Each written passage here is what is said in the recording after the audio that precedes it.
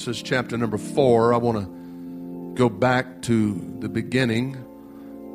That's what the book of Genesis is actually called, is the book of beginnings. This is where it all started. I know I have made this statement before, but I've heard it said by a theologian that this book, the Bible, is so tightly woven together that if you was to pull a small string or thread in the book of Revelation or in the book of Genesis, that it would pucker in the book of Revelation. That's how closely knit together this book is.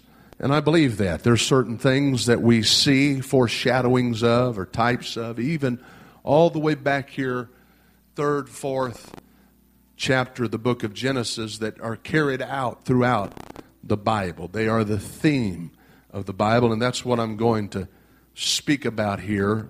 Is probably the most common thread or foundational theme of the Bible. Genesis chapter 4 and verse 1, and Adam knew Eve his wife, and she conceived and bare Cain, and said, I have gotten a man from the Lord.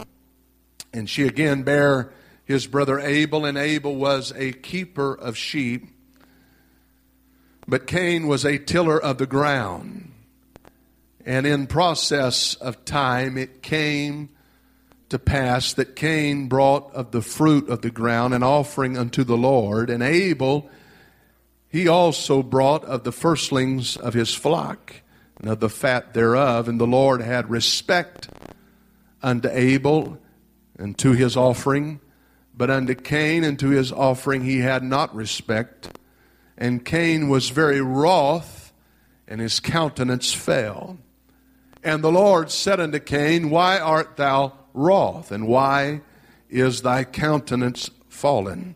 If thou doest well, shalt thou not be accepted? And if thou doest not well, sin lieth at the door.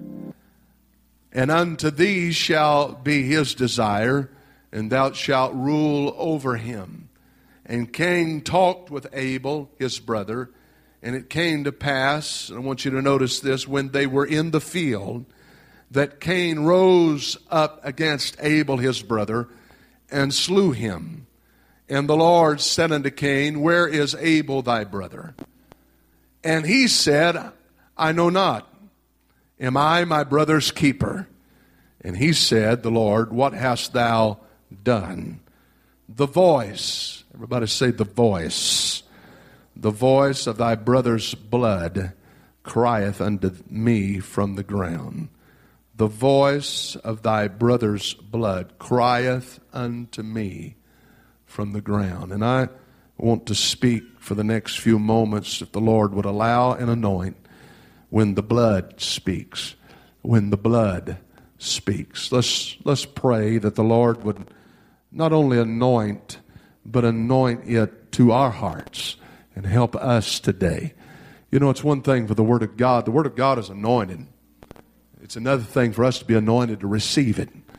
And so I'm praying that the Lord would help us today to receive, as the writer said, the engrafted Word of God. Let's pray together. Jesus, we're in need of you yet again this morning. I'm praying, God, that you would anoint, you would bless this word of the hearts of every person out of the sound of my voice. I am praying, God, for there to be help, strength, and blessing for somebody in this place. Your word would lift, your word would strengthen, your word would bolster our hearts and lives and our spiritual walk with you. We pray it in Jesus' name. We thank you for it.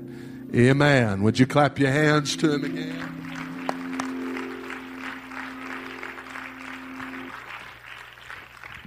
Did you come to have church today? Amen. Thank you for standing. You may be seated.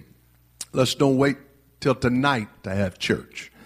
Praise God. I think it is important that when we began to talk about the 4th chapter of the book of Genesis, that we understand that this chapter affords us the opportunity to rebound from the fall or the incident that occurs in the 3rd chapter. We know that the 3rd chapter of the book of Genesis is where Adam partakes of the fruit, and sin enters into the picture.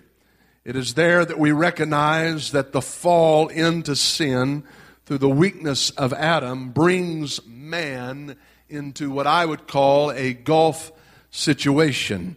Now there is a gulf between God and man. There's something there that did not exist before. We see that sin has entered into the picture, and before this, Adam and God had what we would describe as a perfect relationship. I mean a daily relationship that was perfect. There was nothing between God and man, and now suddenly there is a chasm. There is a gulf that has to be bridged. And we are not left guessing. It doesn't take long for the Bible story to get around to what it's going to take to bridge that gap, what it's going to take to get across that gulf and that chasm that has become a great thing between Adam and God. But the Bible makes it very clear, and we see it throughout the Word of the Lord, that without the shedding of blood, there is no remission. No remission, the Scripture says, for sin. In fact, the Bible says that when Adam sinned, that God could be heard in the garden asking, "Where art thou, Adam?" He wanted to know. He came to him. This represents that the distance that sin brings between God and man, that God immediately wants to do something about it, to close this gap, to bring these two back together again. And the unique thing here is that God assumes his part in reconciling his relationship with fallen man. He doesn't just leave it up to man. He doesn't stand in the portals of glory with his arms crossed and say, "Adam, you got yourself into this mess, into this situation. It was by your choice, by your own volition that this happened, and so you'll just have to get yourself out of it. I'm not going to help you." That's not what we read into this story. But at the appointed time, just as he usually did, God comes back into that garden, and he begins to seek out this man, Adam. He came towards Adam. You see, it really isn't accurate for us to say that we found the Lord or that we came to God. It's more aptly said that God came to us. Amen. The Scripture said that he came to seek and to save that which was lost. Amen. The Lord came to me. The Lord found me. God wasn't lost. I was the one that was lost. God wasn't lost. You were the one that was lost. You were the one that was in need of him. You're the one that needed salvation. You're the one that needed deliverance. You're the one that needed God's help. And aren't you thankful that he came to where we are, that he came towards us as he did Adam right here from the very beginning of time. We see right in the 4th chapter, the book of Genesis, right after the fall, right after sin enters in the picture, God doesn't waste any time. He comes looking for this man. He comes seeking for this man. I think it's important that we realize right here from the outset this morning that it's God that redeems us and not we ourselves. Amen. The Bible said, "By grace you are saved, not by works of righteousness which we have done." Amen. But he's merciful. He's kind. He's gracious. It's through his strength. It's through his power. It's through his ability.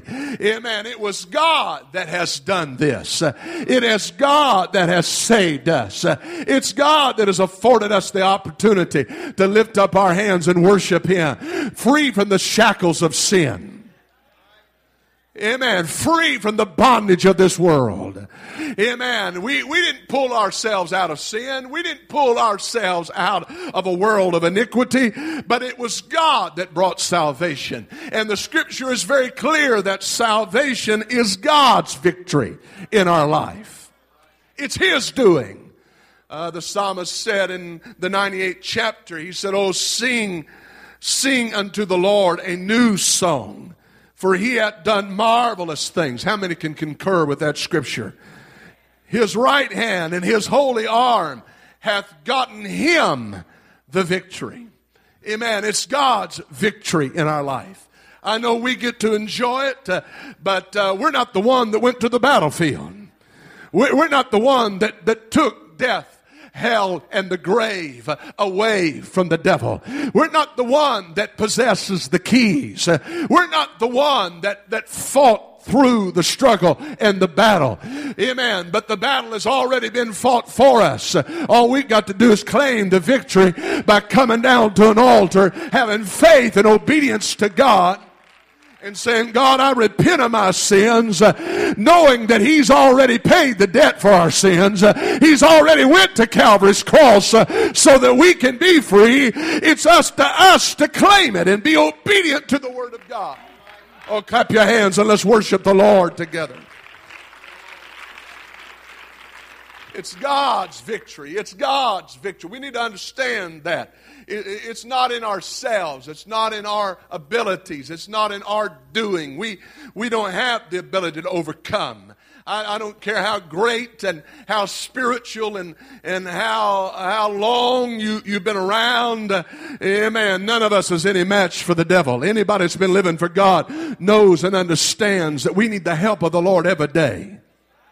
Amen. He said, "Give us this day our daily bread." He said, "Help us that we not enter into temptation, but deliver us." We need you to deliver us from evil. I can't deliver myself. I need God to help me. I need God to deliver me. I need God to take me by the hand. I need God to lead me. I need His Spirit to give me power. That's the only way that I can overcome.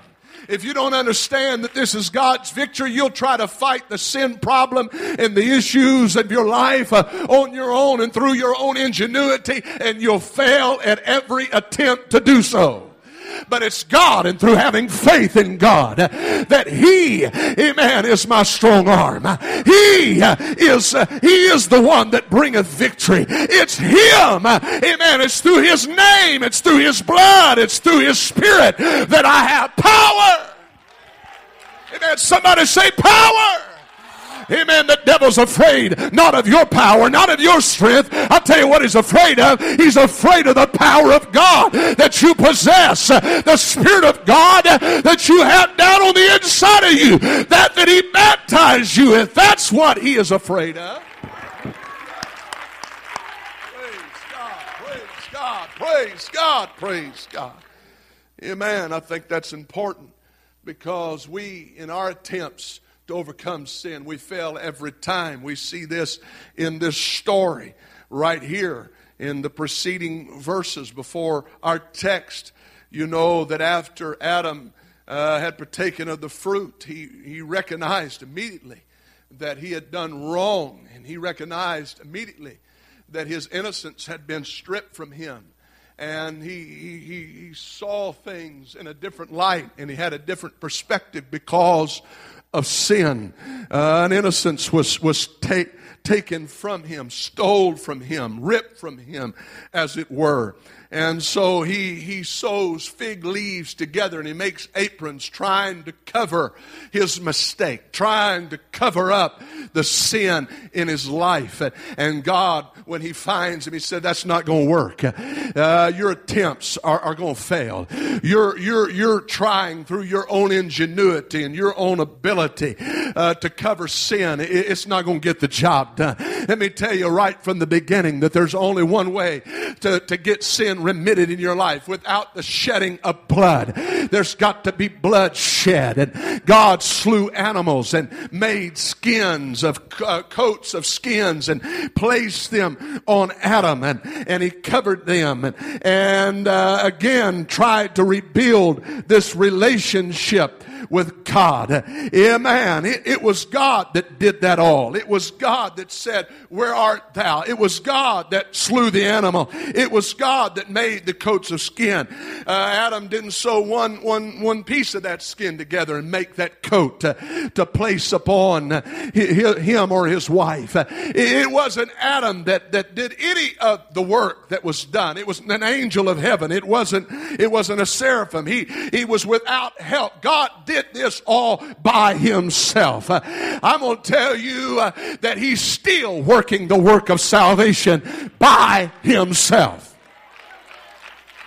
Oh, we do what we can to work for God and be sensitive to God and let His Spirit anoint us and use us. But I'm going to tell you, it's not a preacher that's going to save you. It's not a church affiliation that's going to save you. It's not what name's on the sign that is going to save you. It's not a title in a church that is going to save you. It's not signing a membership roll that is going to save you. It's not shaking a preacher's hand that is going to save you. It's God all by Himself that's going to save you. Hallelujah, hallelujah, hallelujah. Oh, if you're thankful for that salvation, you ought to lift up your hands right now and worship the Lord. Amen, amen, amen, amen. Praise God. There's only one way that the sin issue could be dealt with, and Adam learns this. He comes to recognize this. God teaches this to him, and he in turn is going to teach it to his sons. And we're going to bring it up to speed in a few moments to the text that I read. But I want to get this firmly planted in your mind that the sin issue is not going to be rectified by being a good person. It's not rectified by saying a sinner's prayer. It's not rectified by joining a certain group of people. Oh, but without the shedding of blood, there is no remission. God is revealing right here from the beginning that it's going to take blood to satisfy the debt of sin. And even in this story of Cain and Abel, we see this theme of the blood being carried out. We see this scarlet thread as it weaves its way down into the 4th chapter of the book of Genesis. Now, we know that Adam had obviously taught these boys that if you're going to worship God, if you're going to come before the Lord, and if sins are going to be taken care of in your life, you're going to have to offer a sacrifice. But Cain devised a plan in his own mind. He was a tiller of the ground. He said, I'm going to make my own way here. I'm going to do it how I want to do it. I don't have to be obedient. There's no sense in following strict orders here. There's not much logic in it. I mean, Abel, it's easy for him to offer a lamb because he's a shepherd. He deals with lambs. It would be much easier for me just to offer what I got. Just give, and God will just accept whatever. God will just take what I place on the altar. God will just be happy with whatever that I am able to bring Him, and that He'll be satisfied with that. I got a better way to do this. I'm going to tell you that spirit is still afoot in our world today. There's a lot of people, even in religion, that are saying that there's an easier way or there's a better way. But can I tell you that it still takes Acts 2:38 salvation? It still takes the blood. I said it still takes repentance.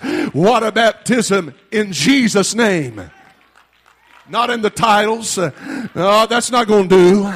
Not just any old way you so choose, Cain. Not just how you want to do it or how grandma did it or how grandpa did it. But you got to do it the way God said to do it, Cain. You can't get by just doing it how you want to do it. You can't get by being disobedient to God. God's not going to accept that, Cain. You can't just leave anything you want on the altar and expect God to take it. It's not going to happen that way.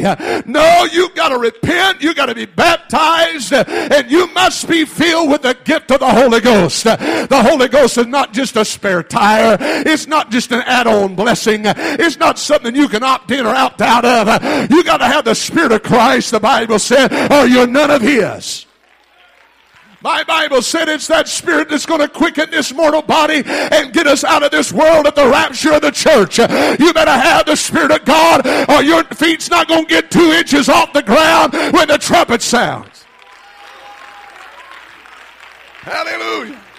Praise God. Praise God. But there was a man. There was a man that was obedient. Oh, I want to jump to the conclusion here and preach a little bit. Amen. The Bible tells me about Jesus Christ that he was obedient even unto death. He took upon him the form of a servant, made himself of no reputation.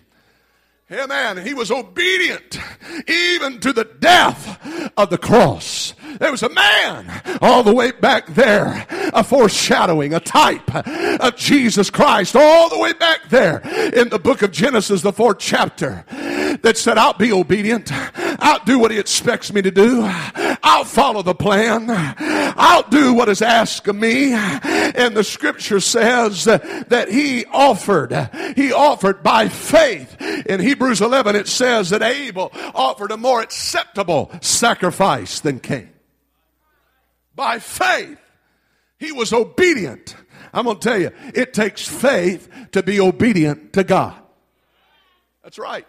It takes faith sometimes to do what God asks you to do. Because many times it doesn't make sense. Many times it doesn't add up. It doesn't compute in our finite thinking. But God is infinite. And God knows everything.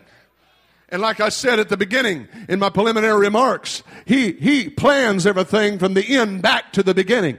We can only look at what we're doing right now in the past.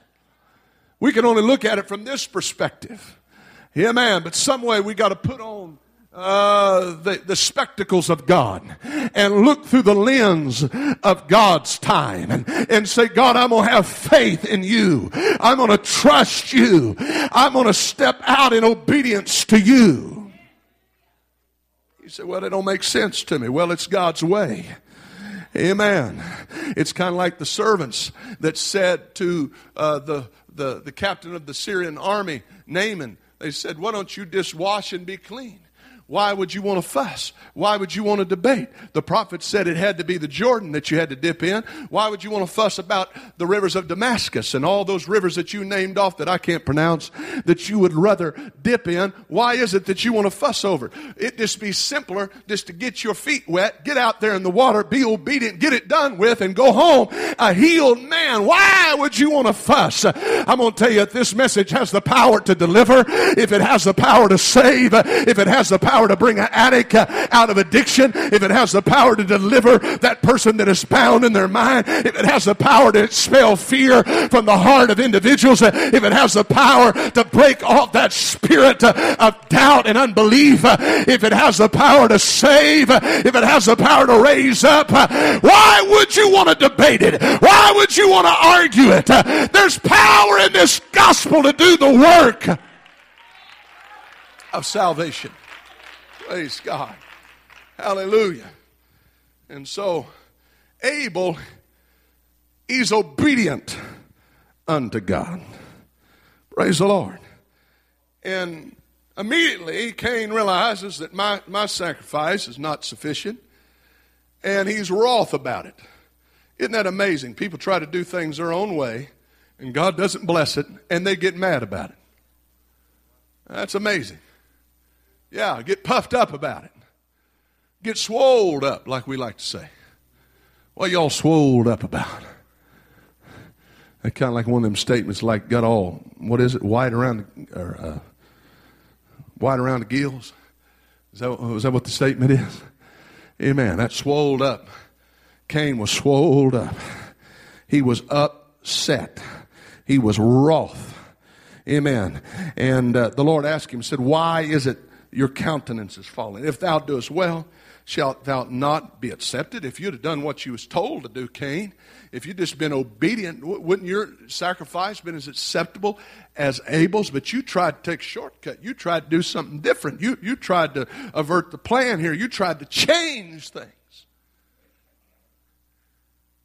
He said, If you would have done well, yours would have been accepted. But if thou doest not well, sin lieth at the door. You still haven't taken care of, Cain, the sin question in your life. Your sacrifice didn't do anything about sin that is still lying at your door. It's still there. It hadn't been taken care of. It's still crouching like a wild beast, ready for its opportunity to pounce. Amen. Because you hadn't taken care of it.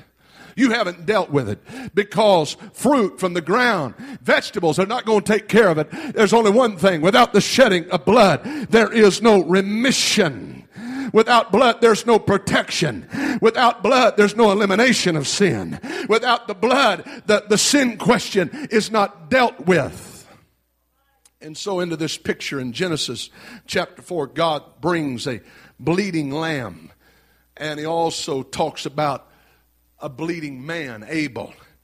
And this is the first time that we see, and we're getting a little hint of what's going on here. And this is really too much for me to delve into, but we get the first glimpse of a bleeding lamb that will someday be replaced by a bleeding man.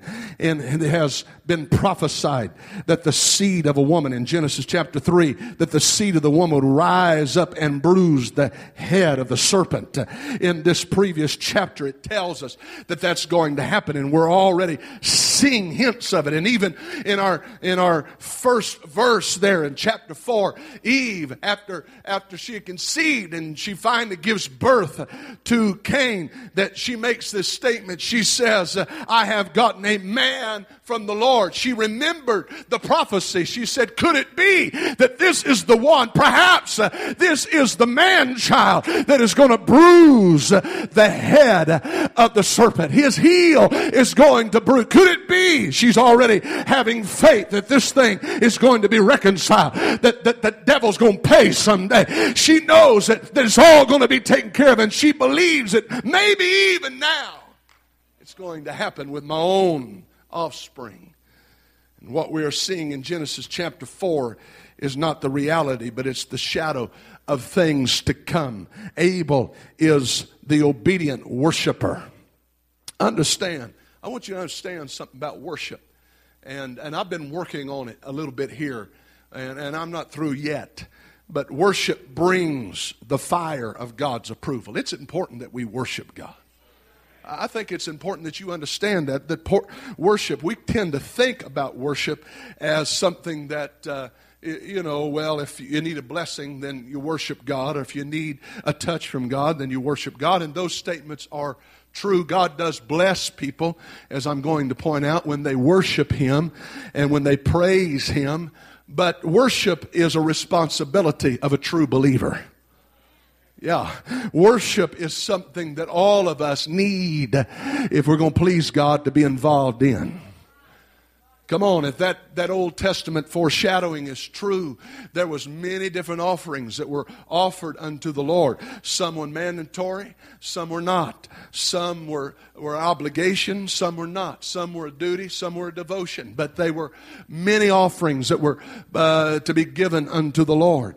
I think we need to realize that not only is our blessing in worship, but a blessing for other people is in our worship. When we worship God, God's presence comes, God's power comes, God's glory comes. It not only blesses us, but it blesses the area around us. It creates an atmosphere in which God can move. Oh, I can see it on some of you's countenance here this morning. You need a little proof from the Scripture. Well, the Bible tells me that when those disciples were in the prison and God started moving, that when those doors were opened and they began to walk out, that there was a jailer that was there that said, you know what, I'm just going to kill myself because they're never going to believe this story anyway. They're going to put me to death, so I'd rather take my life by my own hand than to be persecuted by those in authority and those in charge. And they said, do thyself no harm. We're not going anywhere. And they began to teach to him, and they began to preach to him the truth. And the Bible said that jailer and his whole household, before the night was over, was baptized in Jesus' name. How did that all start? I'll tell you how that conversion came about. It's because there was some men that were in prison, but their spirit was not in prison. What are you trying to say? There were some men that were going through some things physically, but they didn't come to church with their bottom lip dragging the ground. They didn't come to church and say, woe is me. But they said, you know what? We may be going through it, but my God's still worthy. My God's still able. My God's still a deliverer. I may be in the prison, but my God's not in the prison. I may be shackled, but my God's not shackled. I may be powerless, but my God's not powerless. I may be beaten down, but my God's still strong. He's still able. And the Bible said as a result of their worship, there came a shaking in that prison house that opened the doors and loosed the bands that bound them. Yeah. Praise the Lord. So what are you saying? I'm saying it doesn't matter if you're feeling good or not. When you come to the house of God, if you got the Holy Ghost, you need to worship God. You need to praise God. I know that there's physical limitations. I understand all that. Some of us not as young as we used to be. Some of us not in abilities what we used to be. But there is some of us that still have some energy and still have some strength. There's some of us that still can leap for joy. That still can praise the Lord. That still can give a shout. There's some that are still among us that still can dance before the Lord with all their might. There's still some among us that still can run the aisles. Praise God, praise God, praise God. I feel a liberty here. Woo, but I got to warn you, folks. I got to warn you. As much as, man, when people start worshiping, there's something moves in. The fire of God's approval, the Shekinah that is talked about in the Old Testament, came as a result of what? Worship. Now, I know the way we worship is we don't bring a sacrifice of bulls and goats and lambs and turtle doves. No, we don't do that today, but we bring a sacrifice of praise. Yeah. You say, what does that mean? Well, that means worship in a sense. That sacrifice of praise doesn't need to be something that is just casual. It doesn't need to be something that is costless. It doesn't need to be something that just comes as an afterthought. But it needs to be something that comes from your heart. You can't just offer God anything and expect Him to receive it. But it's got to come from the sincerity of your heart. You got to praise God. Hallelujah, hallelujah, hallelujah. But as sure as God's going to bless somebody that worships, and it's going to bring the fire of God's approval, worship also brings the fire of hatred from carnal folks. Yeah. I wish they'd sit down and shut up. I wish they'd be quiet. I feel like I need to say this to kind of balance things out here, because, you know, you say something like that and you're going to have some crazy. It's going to take it a little bit further than what it needs to go. So just in case, I'm just going to balance that out. When David was worshiping the Lord before that ark, which is typical of the presence of God, he got out in front of that ark and he was worshiping God. The Bible said he put on what? A linen ephod, which was a servant's. It's what the priest wore when he was in service in the presence of God. He didn't leave his king robe on where everybody could see him out there. He didn't leave his crown on so everybody could notice him out there. Matter of fact, they had trouble noticing, is that the king of Israel? Michael's looking down. She said, my God, that is my husband down there. Look at him. I'm going to tell you, when you worship God, it's not about you and attracting attention to yourself. It's not about you putting on your crown and you putting on your robe. It's all about Jesus. It's all about lifting up the King of glory. When you pray, it's not about you. When you worship, it's not about you. It's about God. It's about bringing glory to God. Come on now. When you're worshiping, you're not edifying yourself. You're edifying the one that brought us out of darkness into this marvelous light. Praise God. There's nothing quite as distressing as when pride gets mixed in with praise. Yeah, when pride gets mixed in with worship. Praise God. It takes every bit of power out of it. It takes every bit of God's ability to bless it out of it. Well, I'm going to move on. Cain got a murdering spirit on him. Got a jealous, envious spirit on him. The spirit came against Abel, the one that had been obedient, the one that was trying just to get God's approval. Amen? And that spirit still comes against the blessed and the favored and the accepted. Satan doesn't fight sinners. He's got sinners. He fights saints. That's right. Amen. And he uses people a lot of times to fight saints. And so, don't be alarmed when there's somebody that gets a critical spirit when you're being blessed. Oh, God blesses you financially. They said, oh, somebody felt sorry for him and gave him that. Like I heard somebody the other day. He said, I call that person Trump. I said, what do you mean by that? He said, well, I call him Trump because he got all his. He inherited it. I thought to myself, you know what? If in a few years from now he retains it and adds to it, what are you going to call him? Amen. You're going to call him smart is what you're going to call him. You're going to call him blessed is what you're going to call him.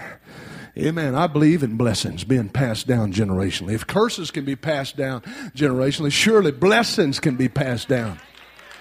That's why every parent in this place ought to be concerned about doing your best for God so that can be passed down. You ought to be concerned about getting a storehouse of blessings. And I'm not just talking about monetary things. I'm talking about spiritual blessings that cannot be seen with the eye. Taking authority and dominion over things in life so that your sons and your daughters don't have to deal with that. Your grandchildren don't have to necessarily deal with that. Now, I know everybody has their own choice to make and their own decisions to make. And I'm not here to argue that fact, but I am telling you there's some battles that you can win that they might not have to fight. That's right. That's right.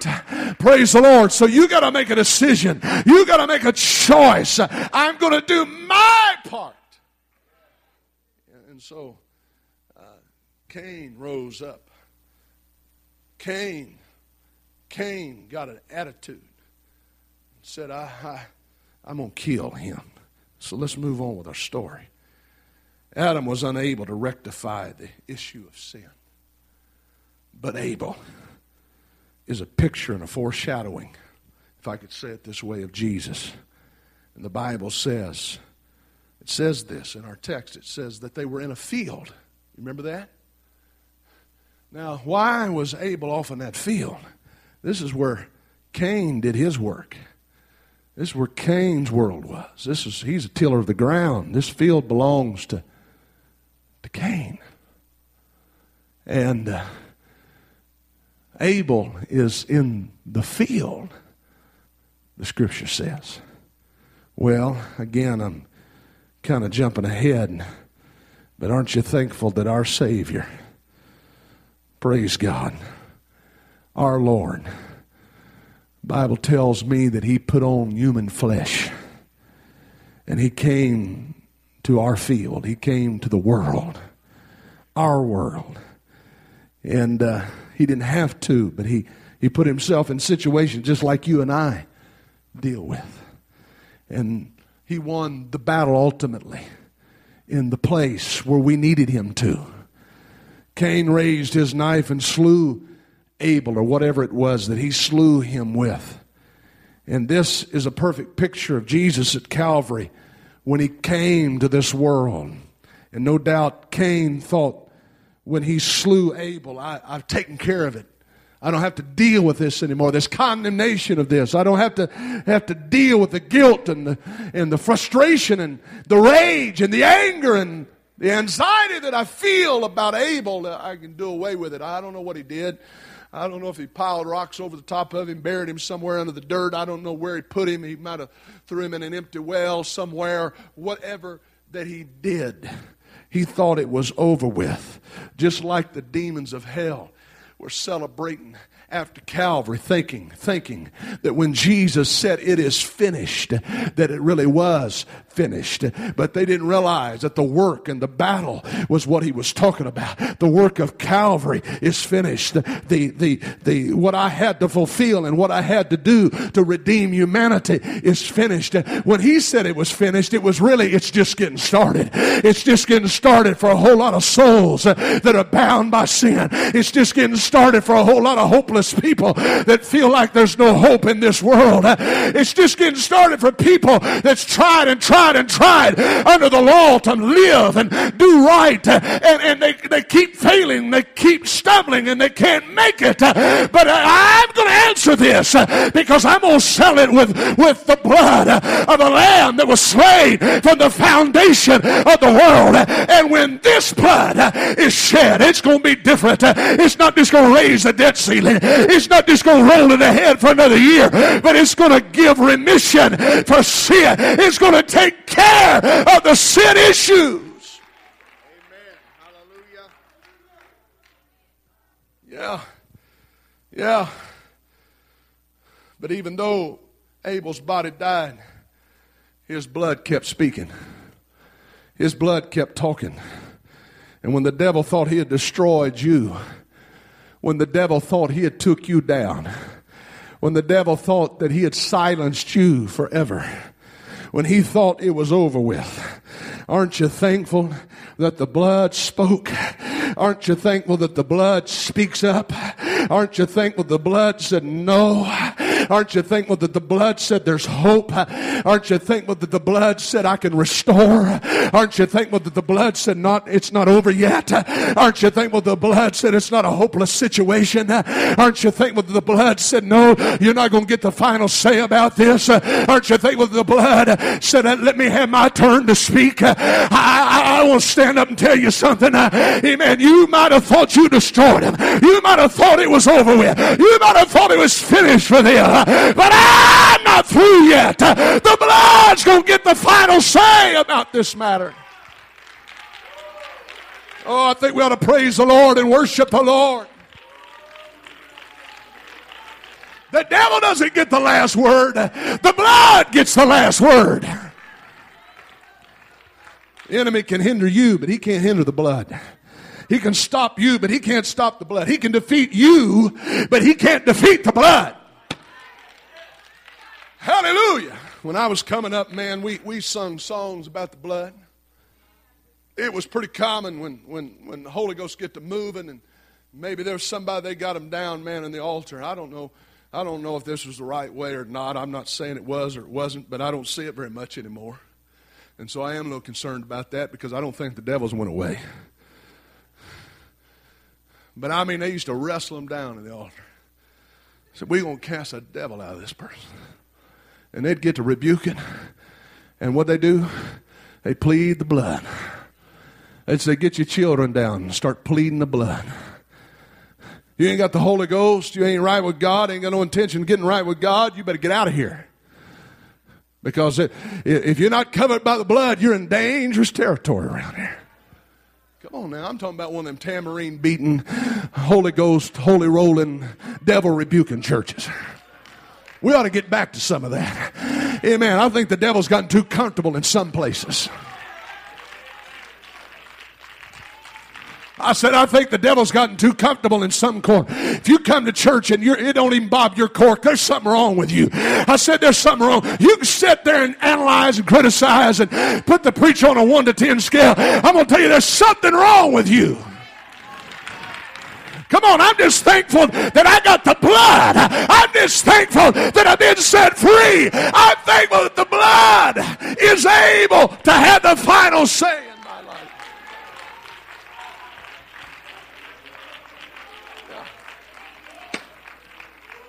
The devil don't got the final say. The blood does. You can remain standing. And there's some things that only the blood can deal with. That's right. Going up my sidewalk. I don't know who poured the concrete. They didn't do a very good job. There's cracks in between the sections there, and they didn't do a very good job putting whatever they're supposed to do there. And grass grows up between there. I can mow over it, but then you got that little green strip across your sidewalk. And get down and pluck it out, but then it comes back. Finally, I got smart and said, what are we going to do to take care of this? Because some of this stuff they're selling that's supposed to kill grass don't kill it. It just makes it sick.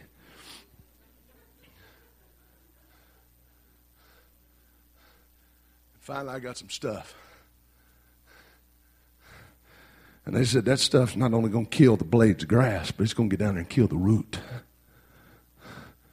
And it's going to kill any seeds, and it's going to treat this ground so that it's going to be hard for that grass to come back anytime soon. And when I thought about that, I thought about the blood. The only way I can treat the sin problem, the only way I can eradicate it, is not just by glossing over it, not by going down and pulling the tops off of it and leaving the root, but I got to have the blood applied. And it's when the blood is applied that it gets down there at the root of the problem. And if there's any seeds of sin, come on, I believe the blood is powerful enough to take care of things that could have happened and could have come to fruition. Amen. There's no telling where some of you'd be if the blood hadn't took care of some things that was living on the inside of you that you didn't even know that was there, that hadn't blossomed yet, hadn't come to fruition yet. But the blood took care of it. The Bible said that the heart is desperately wicked. Who can know it? People say, I know my heart. If I know my heart, that's not a good statement, because you may think you know. But according to the Word of God, it said that we can't know it completely. We can't know what's in our heart. And it takes the blood. It takes the blood. It takes the blood to get down there at the root of the problem and eradicate it and take it away and deal with it. You're dealing with issues in your life that just keep reoccurring and keep coming back, and that's why I thank God for the helpful tools that we have, like 12-step programs and all that kind of stuff. I thank God for that. I don't condemn those folks, but I don't think that all alone by itself is going to help. Those are tools that you use. But I'm going to tell you what you need is to get down there at the root and let the blood be applied. You say, what about this attitude? What about this spirit of unforgiveness that I have? What about this anger that keeps cropping up? What about this problem that I've had from my childhood? How am I going to deal with that? I'm telling you, the blood. I'm tired of sending people home with an aspirin and saying, I hope you get to feeling better. Let's get to the core of the problem. Let's get to the issue at hand. It's still the blood. The blood. Hallelujah. It's still the blood. Bible said that life is in the blood. I think it was Brother Doc that was telling me just had his blood work done. He said, man, they was telling me how this, that, and the other. I mean, it was triglycerides and sugar and this over here. I mean, everything about you, it's like they can get a reading on you by taking just a little vial of your blood. Because everything about you is in that blood. Can I tell you that everything that Jesus is in his blood? If he's a healer, if he's a deliverer, if he's a joy giver, if he's a peace restorer, come on, it's all there when we get under the blood. Everything that he is in his blood. I said it's in his blood. So what I need to do, it's not complicated. I just need to come down to an altar and say, God, I need your blood to wash over me again. I need a cleansing. People that are anemic, Sometimes ever so often, maybe they got leukemia, maybe there's something there, they got to come back and get an infusion. And they say it's amazing. You can walk in feeling like you just barely drag yourself in there. When you walk out, you feel strength just from that little pint of blood, or 2 or 3 pints of blood, whatever it is that is given to them. I'm going to tell you, you might have drugged yourself in here today. But if you can get another infusion, if I could say it that way, of this blood. Sometimes we got to come back to the altar and say, God, I need more. It's not your fault, it's mine, but I need more. Amen. I didn't mean to, but I need more blood to cleanse me and wash me and purify me. The Bible tells me that he shed his blood. I've heard folks say that he spilt his blood. He didn't spill it. That'd be an accident.